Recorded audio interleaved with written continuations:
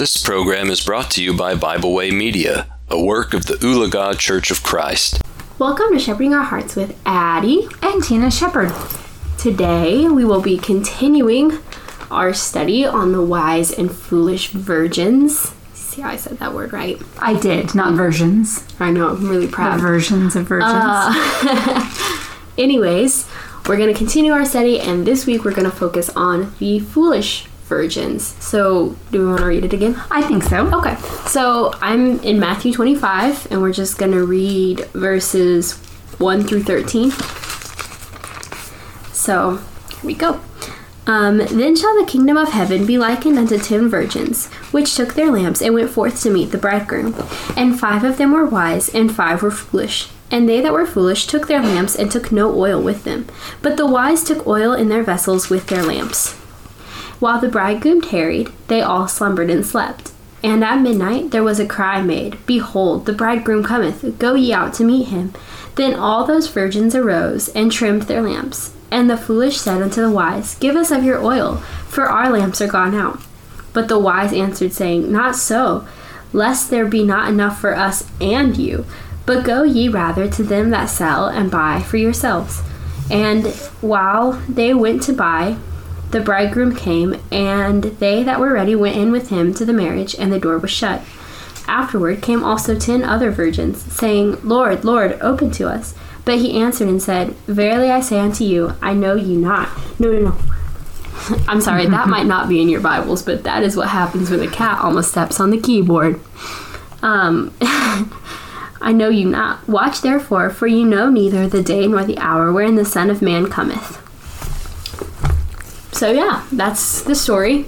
All right, so the foolish ones. This last time, of course, we talked about those who were wise, who had plenty of oil. Absolutely. But there were 5, half of which did not have enough oil. And so I was kind of thinking about just the idea that they were unprepared for the length of the wait. And really, it just was a matter of, sometimes the saying, the days are long, but the years are short. Or just that idea of, sometimes we haven't really counted the cost of what it means to live for Christ each and every day. And so these foolish virgins represent that type of idea, that they didn't have enough patience, enough long suffering to make it through to the end. They just weren't prepared with the oil, or for the bridegroom tarrying so long, waiting so long. And I don't know if I heard a quote somewhere or if I just thought of it myself. Sometimes, the ideas just come to you. But we were talking at camp during one of our discussions, and I made the comment, again, it might be a quote from someone, but it's easy to say sometimes that I would die for Christ. And sometimes it's easier to say that you would die for him or for the cause of Christ than to actually live for him. So just that idea, if someone held a gun to your head and said, Hey, are you a Christian? And you're like, yes, then it's over. It's over. But every day to make that choice and what it means to make that choice, sometimes you have people who get angry with you or irritated with you because of the choices you make, or having to take a stand in areas that other people don't, is harder than just that quick, instant, yes, I would die for Christ. But just making that choice of each and every day living for him in all of your decisions. And so these foolish virgins, they just didn't have that what it took. They were lukewarm. Yes, and they didn't have those deep roots, going back to all the different lessons we've looked at in the past, the parable of the sower.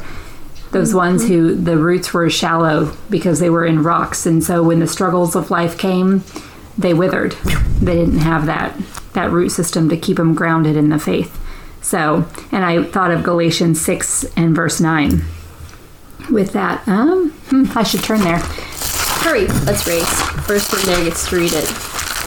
Galatians 6 verse 9. Of course, today my fingers don't want to work. And let us not be weary in well-doing, for in due season we shall reap if we faint not. Ew. So sorry. Riddick sneezed right into the microphone. So, let us not be weary in well-doing. And sometimes we do. We just get tired of that day in, that day out, doing good. But it's important, and we can continue. because Philippians 4:13 tells us I can do all things through Christ who strengthens me. So, what? Oh, I have no idea. Oh, okay. I was hanging on to every word you were saying. I really appreciate the attention you were paying there. Okay, that's a little creepy, a little much. Okay. She was staring into my soul. I can't do that. Oh, well, it looked like you were. Oh. Those brown eyes of yours. What? Nothing? Okay. Ready? Yeah, I'm ready. I want to know what you want to talk about. I didn't know if you were done yet. I am done. Anyways, my point was that the foolish virgins, I have to really think before saying that word or I'm going to say it wrong. They relied on other people for their salvation.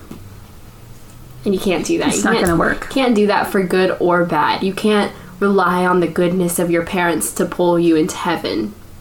It doesn't work that way. You have to have your own faith. Mm-hmm. That's very good. And,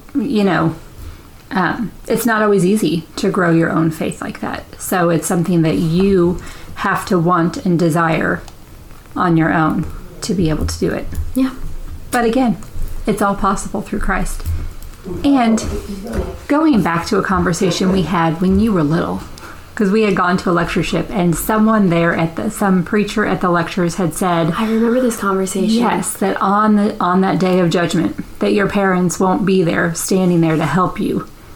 And you came home and you were very upset. Okay, let's preface this with I was 5 or 6, right, at the time. And so the whole thought of being alone and speaking for myself on Judgment Day when I didn't even go to the bathroom by myself was a little terrifying. Just the general idea of when you're that young, you're with your parents all of the time. They are your safe place. So then thinking about Judgment Day and heaven when y'all weren't gonna be there, absolutely terrifying to my little brain.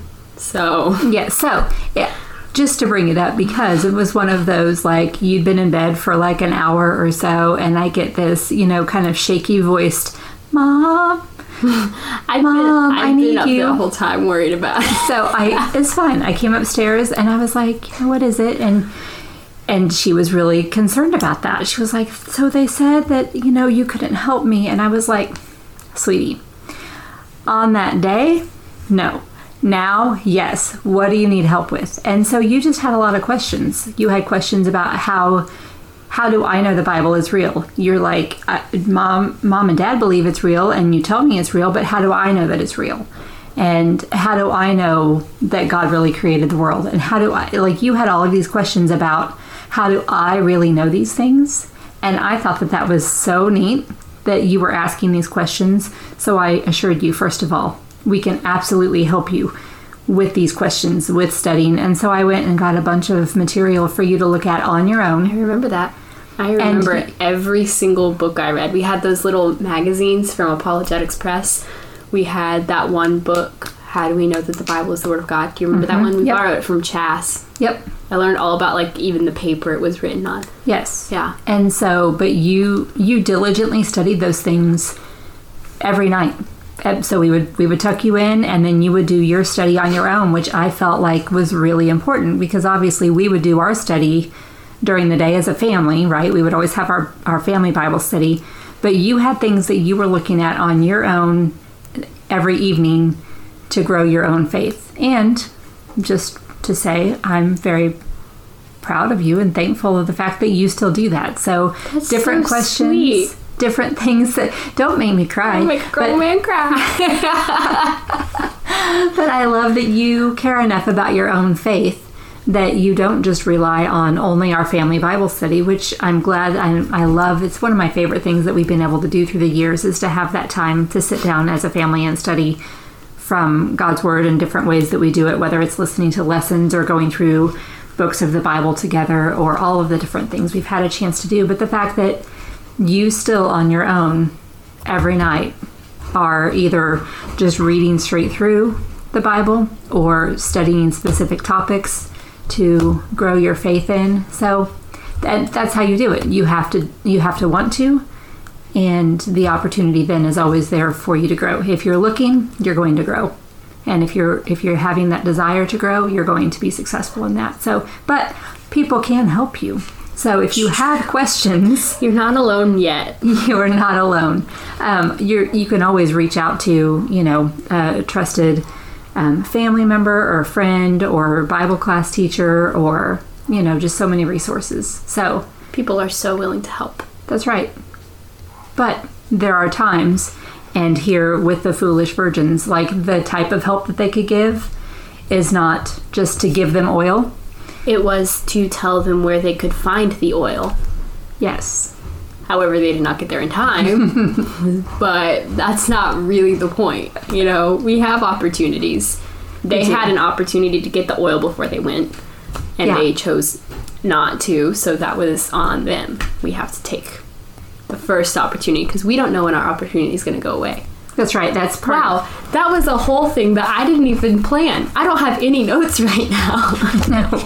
No, but I do, but not on that, but on the lesson that I gave for the Ladies' Day, like the very first point that I made for that lesson, going all the way back to Psalm 63, was to seek God early and to seek Him early in life, early in each day, early in times of trouble. But the early in life, I was you like, don't know when it's going to end for That's you. right. You don't know when your opportunity is going to be over. so the first opportunity you have, Take it. take it. Seize it.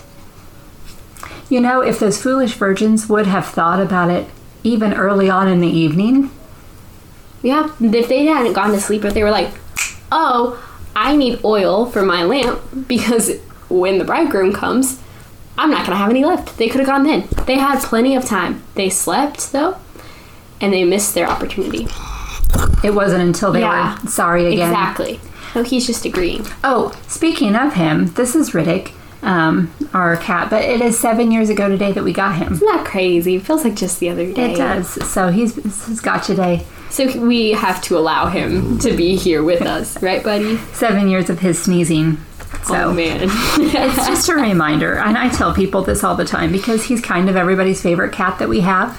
Because he's the best. But he does suffer from issues, phlegm. Some snot issues. But it's just a reminder, we all have flaws, right? So Amen. we need to, have some patience with other people and their flaws because we know we have flaws too. There's a lesson in everything, guys. That is my philosophy. All right, but I think Do you have any that's- relationship advice? We could use your flaws. Nobody's perfect. That's true. So remember, as people have to You're not perfect. They're not perfect. forgive your flaws. They have to forgive your flaws. You gotta forgive their flaws.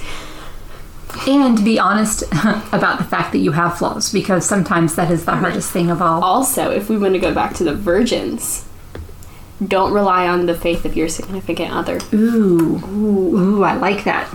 I like that because It's pretty great. and that about wraps it up. I'm just kidding. But no, your point is so valid because I think a lot of people can't get comfortable with that. Yeah.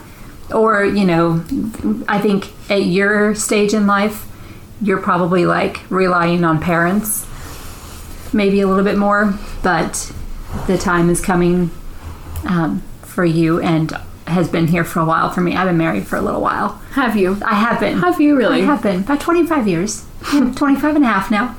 But I can't just rely on him, although he is the spiritual leader of the home. Yes, but you can't rely on his faith. We can't rely on anybody. No.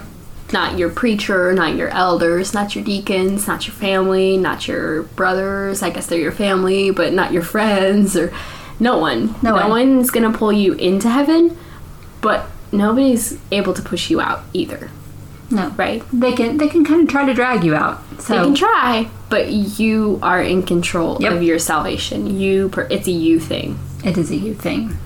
It's on you. That's it. Amen. Good lesson. Good lesson. Yeah. Well, I have a very, very quick question. We really need to stop patting ourselves on the back. We can wait till we hit stop, and then we can be like, good lesson. But I think it's okay. really funny that we keep saying that in the podcast. It kind of cracks me up. Anyways, do we say thank you? We do. Thank you.